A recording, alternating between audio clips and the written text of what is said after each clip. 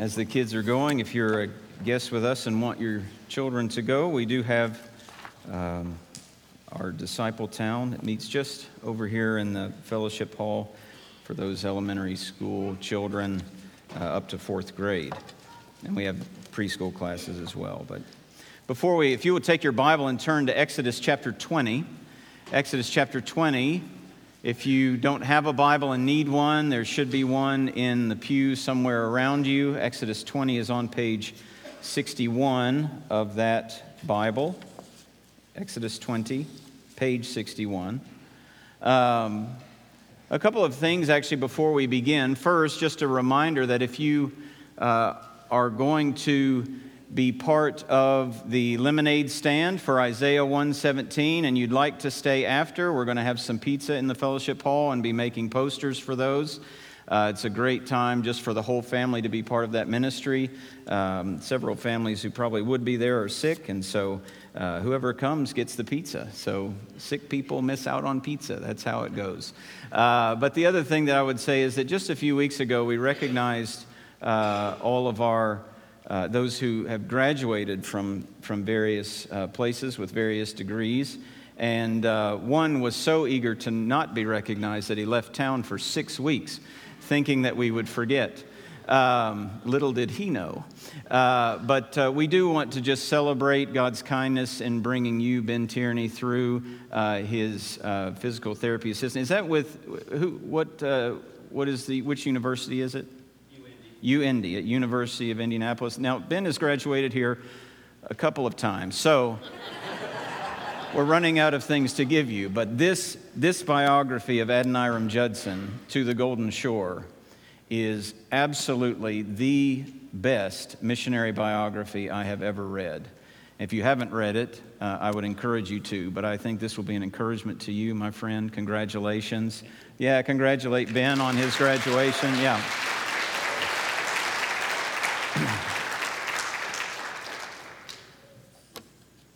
Exodus chapter 20.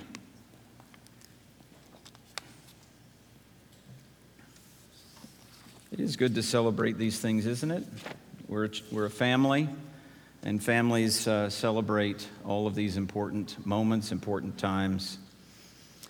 What I want to do is actually just read the first 3 verses of Exodus 20, and then we'll pray, and then we'll launch in to see what the Lord would teach us.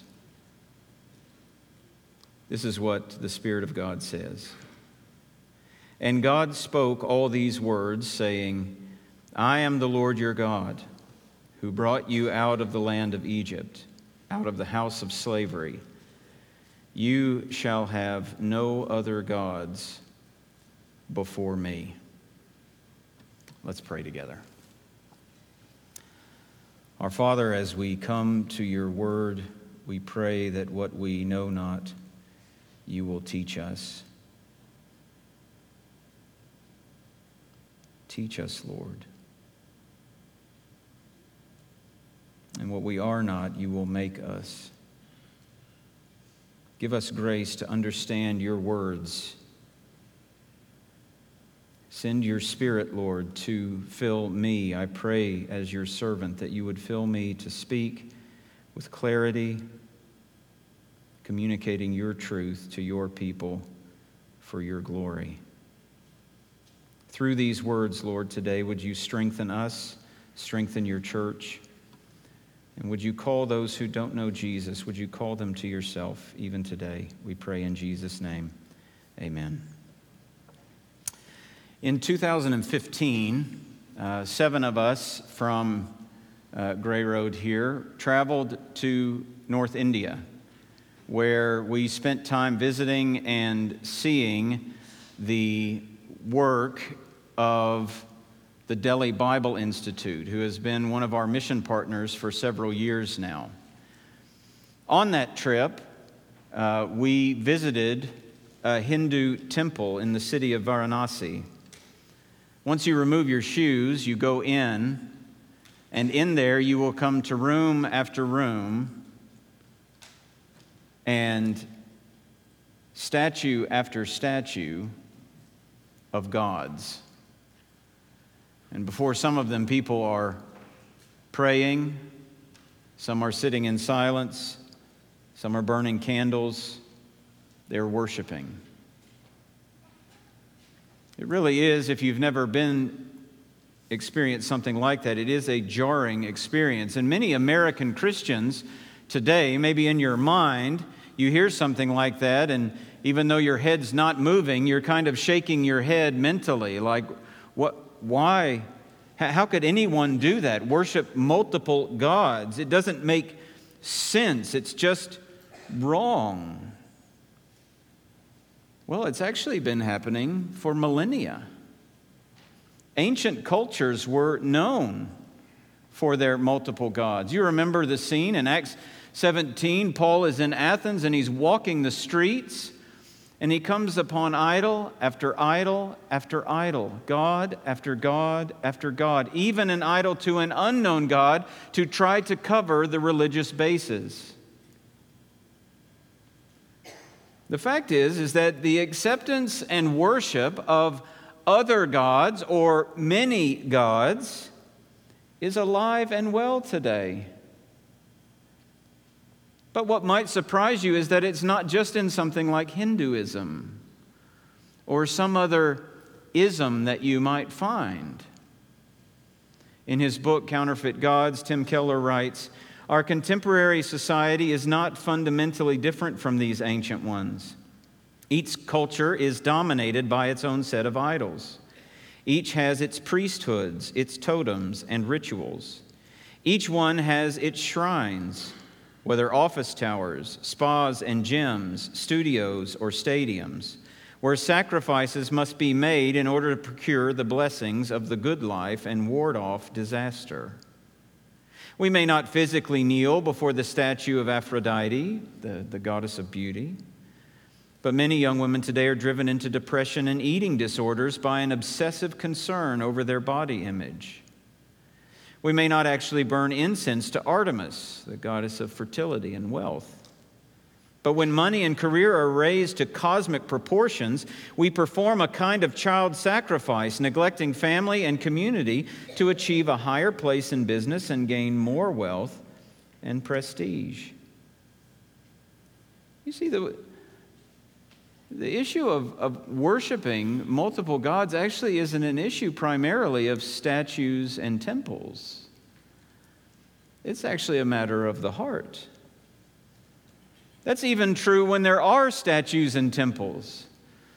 This is one of the perennial problems in the nation of Israel, is that they keep going after other gods. But then in Ezekiel chapter 14, verse 3, God points out the severity of the problem, that these people have taken the idols into their hearts. It's not just that they're out there somewhere. It's that they're in here. The heart has gone completely wrong. So really anything can become a god to us and for us. Friendship, romantic love, family, money, power, entertainment, pleasure, rest, comfort, technology, fame, sport, politics, health, fitness, beauty, intellect, career, life dreams. And the list just goes on. You see, good things become gods when they dominate our lives. Good things become gods when they dominate our loves, when we look to them for security and for protection and for fulfillment and for meaning. Myra Fleener says it well in the movie Hoosiers. Gods come pretty cheap nowadays, don't they? You become one by putting a leather ball in an iron hoop. Gods are everywhere. Gods are a bit like rabbits. They multiply without you even knowing it. And there are just more and more and more. And being devoted to these gods is alive and well today, even among those who call themselves Christians. I would wonder, would we even have to walk out the doors before we found other gods lodged in the heart? And it's into this pluralism, it's into this plurality of worship that God comes and speaks clearly, "You shall have no other gods before me."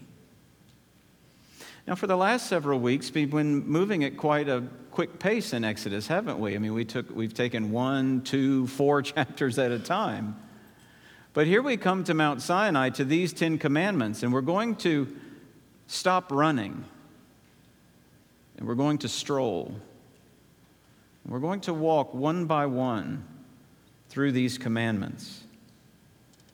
You see, this first commandment is foundational to the rest. And really, it's foundational to the whole of the Bible. If you think about the whole message of the Bible, isn't one way to set it up, to summarize it, "You shall have no other gods before me"? You shall have no other gods before me. So that even the Apostle Paul in 1 Thessalonians says that one way you can describe a person who is not a Christian becoming a Christian is that they turn from idols to serve the one true and living God. You shall have no other gods before me.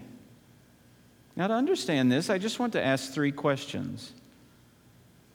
What is the command? Why the command? And who's the command for? So first, what is this command? What does it mean for God to say, "You shall have no other gods before me"? Well, to put it very simply, what God is saying is that He is commanding absolute loyalty in all of life. That's it. It's as easy as that. Absolute loyalty in all of life. And in the ancient world, this is an unusual idea, like I said, when it comes to religion, because every nation is polytheistic. They all have, a nation will have multiple gods, and they'll all coexist with one another. And every nation just assumes that every other nation has its own gods. I mean, a person could honor one God for a while because this is going on in life. And then when life circumstances change, well, they're going to go over and give more attention to this God over here to try to find help. Well, and that would all be fine. I mean, that kind of thing actually happens today, doesn't it? This is not left to the ancient world. There are people who will sit in a room like this and sing songs like the one that we sang and hear sermons like this one. Maybe they'll even hear a sermon where the text is, "You shall have no other gods before me." And they'll leave thinking, yes, yes. And then on Tuesday, the stress comes. And so they turn to Zen Buddhist meditation to try to empty their minds. Or they decide because of their deep sadness, they're going to eat the communion of cookies and milk. Or in order to deal with the pain of life, they just want it to go away, so they're going to binge watch on Netflix or YouTube. Or they'll play video games. Or they'll spend hours at the gym. Or they'll dive hard into work. Or they'll turn to a bottle or a pill. The rotating door of gods is not one that only existed in the ancient world. It's one that people walk through today. They invite these gods in thinking, well, that God was fine for Sunday, but now it's Tuesday. I need to get the new God in here. That God really only works in spaces like this. So I need to find something that'll work in this room over here and in that room over there. And like I said, in the ancient world, this kind of rotating door was fine. I mean, this was the mentality in religion. But when you got to politics, no way, Jose. Kings demand absolute loyalty. Okay? You can't go shopping for another king just because your circumstances change. If you go shopping for another king, that's treason, and there are severe punishments for that. And actually, that's the kind of loyalty that God is speaking of here. He is the king, and he alone must be king. No circumstances make it okay to go shopping for a new god. You see, with God, it's all or it's nothing. There is no dabbling with God. It's like marriage. You can't just go dabbling around and think you're keeping your marriage vows. And so essentially this command is telling us, don't be wooed by the other gods. Don't commit adultery against God. Don't be so lax, so comfortable, so proud that you wind up in the arms of other gods. Don't serve them. Don't chase after them. Don't worship them. Don't make offerings to them. Don't turn to them in times of need. Don't even, Exodus 23:13 says, don't even let their names come across your lips. It's high treason against the Most High God. Absolute loyalty. Unless we think this is just like a flash in the pan, God's just trying to get their attention, this comes back over and over again. The people of Israel get into the promised land, and after they've conquered and after the land is divided, Joshua looks at them and says, put away all the gods from beyond the river and Egypt and serve the Lord. And then later, this, like I said, this is a perennial problem in Israel. They've got a flirtatious eye with other gods. They've got a wandering heart. And so they think they can have both and. And Elijah looks at them in 1 Kings 18 and says, how long will you go limping between two opinions? If the Lord is God, serve him. But if Baal is God, serve him. Well, this is just Old Testament, you say. Well, actually, Jesus says in the Sermon on the Mount, doesn't he? You cannot serve God and money. And you can put anything else where the money goes in that sentence. You cannot serve God and. It's all or nothing. Absolute loyalty, and it must be in all of life. You shall have no other gods before me, meaning in my presence. Now, there are plenty of times in the Bible when the idea of presence speaks of formal gatherings, okay?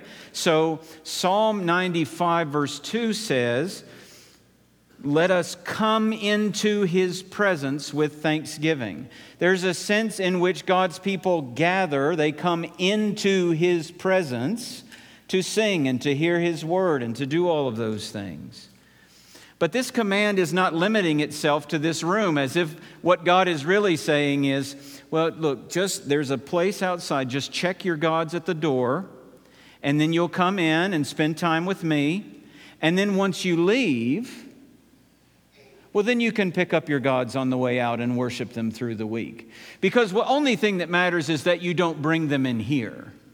That would be like a wife saying to her husband as he goes off to work, look, as long as you're faithful in the house, all is well. As long as, you're not wandering when you're in the four walls of our home.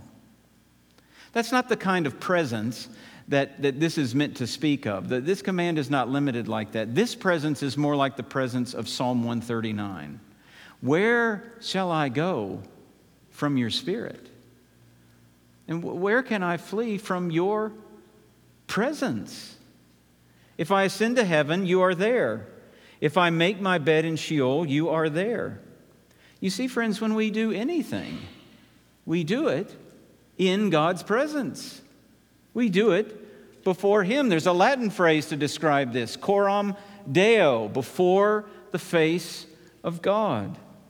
God is saying, as if we haven't been clear enough, God is saying, no gods, anywhere, at any time, for any reason, in any part of your life, at any point in your life. Absolute loyalty, in all of life. In other words, you shall love the Lord your God with all your heart and all your soul and all your might. You shall have no other gods before me. That's the command. But why this command? That's the second question. Why the command? Why the call for absolute loyalty in all of life? Well, let me give you 3 reasons. You could probably think of more, but let me just give you 3 big reasons that come out of the Bible here.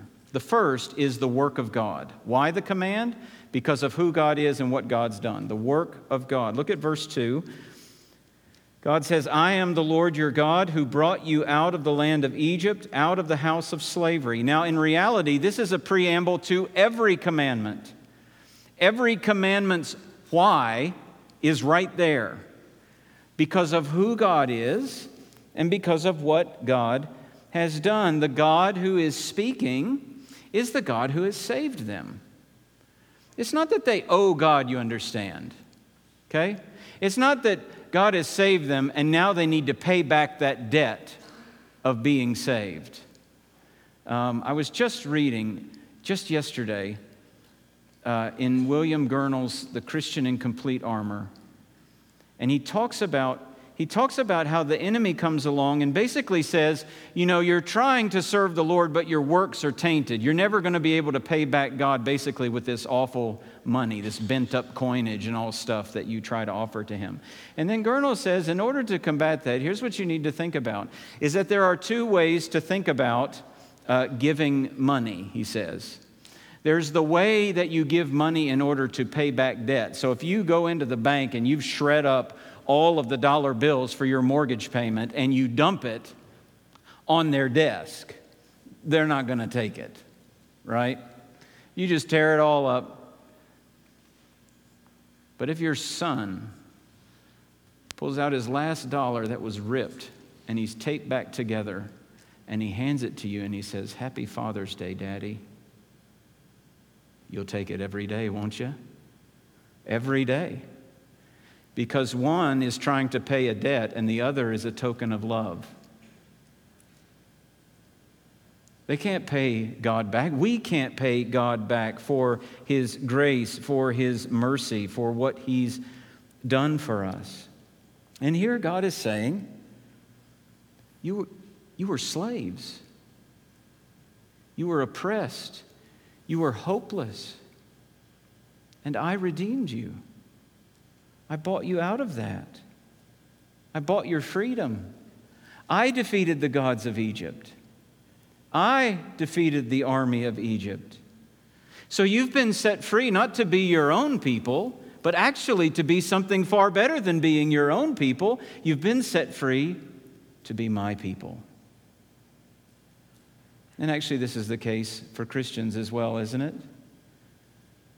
Jesus has gone to the cross and shed His blood for us to pay the penalty for our sin, to set us free from sin, to forgive us of our sin, to give us hope of eternal life. This kind of love, that kind of death for us, it just woos us to absolute loyalty. It deserves absolute loyalty. We've been set free from slavery and brought in to belong to God. He is ours and we are His. And He says that you are bought with a price. You're no longer your own. So, you friend, it's not just that God demands absolute loyalty.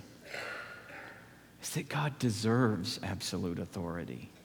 He is worthy because of who He is, because of what He's done.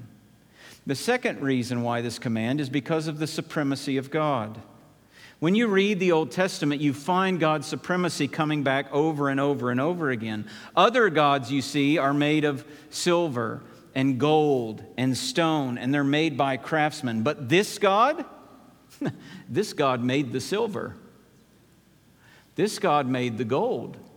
This God made the stone. This God made the craftsmen and gave them their abilities. He is supreme.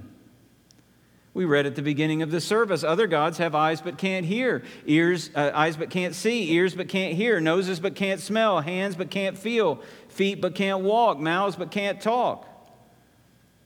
But this God sees, and He hears, and He speaks. Our God is in the heavens. He does whatever He pleases. You see, in 1 Kings chapter 18, on Mount Carmel, there are 450 prophets of this other god, Baal, and they can't pray loud enough or long enough or sincere enough to make Baal do anything to demonstrate his power. But then Elijah the prophet prays to God, this God, and he sends fire from heaven and displays his power and shows He is supreme. In 1 Samuel chapter 5, the Ark of the Covenant of God, which was a symbol of God's presence with His people, this Ark is captured and it's taken to the temple of a false god, Dagon, and it's put in there. And when that happened, everybody around knew what the message was, that Dagon is supreme to that God. Well, in the night, that God knocked over the statue of Dagon and cut off his head and cut off his hands, showing Dagon has no real life. Dagon has no real power. He is supreme. This is why Moses teaches the people to sing in Exodus 15 after they've come through the Red Sea. Who is like you, O Lord, among the gods? Who is like you, majestic in holiness, awesome in glorious deeds, doing wonders? The answer is no one. No one is like you. It's why Jethro in chapter 18, verse 11 says, now I know that the Lord is greater than all the other gods. He is supreme. And friends, I just want you to remember this. The gods that we create, the gods that we chase who are no God at all, they have no real life and they have no real power. Not career, not health, not beauty, not your intellect, not your athleticism, not your children, and not even your spouse. I remember there was one time that Tim Keller talked about he and his wife, Kathy, and he was saying that if my hope is in my spouse, if I am trusting in my spouse, if my spouse is godlike to me, then on the day when one of us loses the other one, I have no hope left. You see, these things and many others can be great blessings in our life, can't they? But as gods, they are headless and handless. They have no real life and no real power. This God is supreme. Give this God your undying allegiance. Give Him your absolute loyalty in all of life. You shall have no other gods before me. And then the third reason for this command is the pluralism of their day. Now, I've mentioned that already in general, but let me get specific for a minute. The Israelites are coming out of Egypt. And Egypt literally had gods for everything. They had gods for the fields, for the river, for light, for darkness, for sun, for moon, love, war, intellect, fertility, childbirth, and more. And during the years in Egypt, it seems, according to Ezekiel, that there was some slipping into going after these other gods. God says to Ezekiel that He had told His people, don't go after them, don't do that. But then in Ezekiel chapter 20, verse 8, He says, they rebelled against me and were not willing to listen to me, nor did they forsake the idols of Egypt. They came from a place with a lot of gods. And you remember where they're going? They're going to Canaan. You know what they're going to find in Canaan? Whole new set of gods. Plenty more gods to choose from. So here at Mount Sinai, God says, no matter how tempting it is to bring along the gods of Egypt, no matter how tempting it is to pick up new gods once you get to Canaan, no matter how publicly or passionately the world around you goes after other gods, don't do it. Don't fall for it. It'll be like drinking salt water. It's just going to leave you more thirsty afterwards. You shall have no other gods. Remember the work, how he rescued you. Remember his supremacy over all the other gods. Resist the pluralism of your day. Resist chasing after powerless, headless, handless gods. And give your absolute authority and absolute loyalty in all of life to this God. Question 3, who is the command for? Who's the command for? Well, that seems pretty obvious because this is Israel at the foot of Mount Sinai, this nation that's been rescued, and that is true. But there's something interesting in these 10 commandments. I don't know if it would have been pointed out. It wasn't pointed out to me until not that long ago. But in these commands, when God says, you shall have no other gods before me, he doesn't say, y'all shall have no other gods before me. He says, you. It's singular. It's not plural. Now, in some sense, that makes sense because the Lord is speaking to Israel as a whole. However, there are plenty of other times, in fact, most times, when God gives commands to his people, he gives them in the plural. And yet, at this fundamental moment, he does not. He gives it in a singular, as if each man, each woman, each boy, each girl must hear this. Each man, each woman, each boy, each girl must obey this. It's as if God has come and put his hands on the cheeks of each child and looked them in the eyes and says, you shall have no other gods before me. I wonder, have you ever been in a service like this when a pastor is preaching and it feels like he's speaking directly to you? Now, you know there are other people in the room. You know that preacher is addressing the whole group, and yet the Word of God is coming with such clarity and power and conviction to your heart. It's so intensely personal that at that moment, it's like you're the only one in the room. I think that's how God wants us to hear these commands. You see, the 10 Commandments aren't given simply so that we will display them in government buildings or in public places. They're not given to be wall art in your house or bookmarks in your Bible or bumper stickers on your car or, blankets over the back of your couch. They're not even given to be a rallying cry for the church to cheer them and amen them and bemoan society's ignorance of them. They're given to be written on our hearts and obeyed in our lives.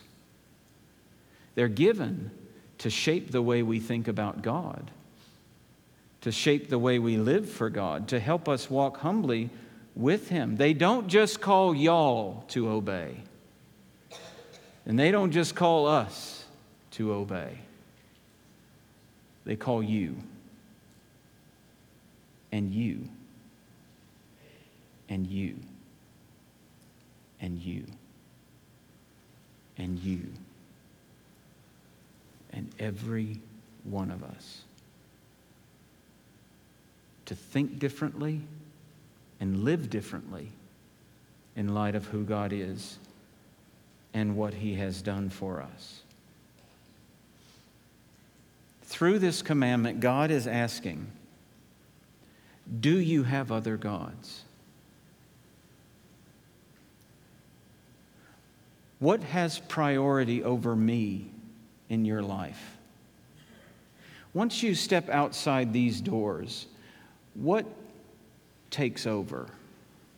What is it you chase when you're not sitting here with the pastor looking at you in your eyes? And it looks at me and says, what are you chasing when you're not standing there preaching and looking into their eyes? Is your loyalty divided? Are you giving your heart to another? Are you chasing things during the week thinking God can't see it, thinking God will just turn a blind eye to that? God understands. What is it that you must have in order for you to feel satisfied, to feel like life is really fulfilled? What is it that if you lost that thing, you don't know that you could go on? You answer those questions, and you're starting to get into the zip code of the gods that are lodged in your heart. What rules your life? What governs it? What guides it? Do you have other gods? Elizabeth Barrett Browning was an English poet of the 19th century, and she wrote a poem called Idols. And it begins this way. How weak the gods of this world are, and weaker yet their worship made me. I have been an idolater of 3, and 3 times they betrayed me.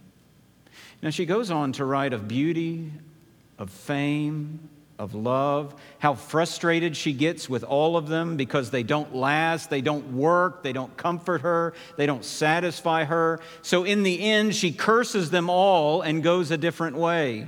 She says to these gods, "Crumble like stone.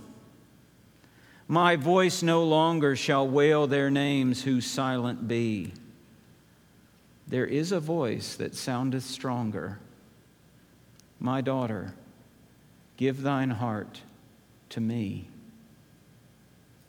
Lord, take mine heart, O first and fairest, whom all creation's end shall hear, who deathless love in death declarest. None else is beauteous, famous, dear." The deathless love, the love that never dies, has been declared in the death of Jesus.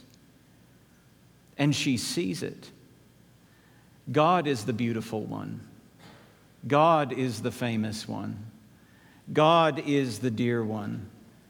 And so she turns from her idols to serve the one true and living God. She repents. You see, the lasting question that ought to resound in our hearts this morning is not, do you have other gods? Though that's an important question.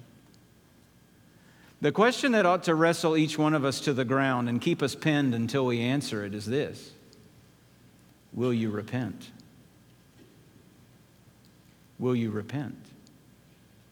Will you stop chasing things that will never satisfy? Will you leave behind the other gods? Will you give your absolute loyalty in all of life to the God whose undying love for you has been declared in the death of Jesus? Because with this God, it's all or nothing. You shall have no other gods before me. Let's pray. Oh, Father, how these words pierce our hearts. How often we have chased after things in this world, chasing dreams like they will fulfill us, chasing fitness like it will satisfy us, chasing marriage like it will fulfill us, chasing a career thinking that will be what finally satisfies me, chasing pleasures that come at us in this world faster than we can even tell. How often we have given our hearts to another. And we are thankful for the deathless love proclaimed in the death of Jesus. And we pray, God, that you will give us grace so that our hearts are wooed by the death of Jesus, by your great love, your compassion, your mercy.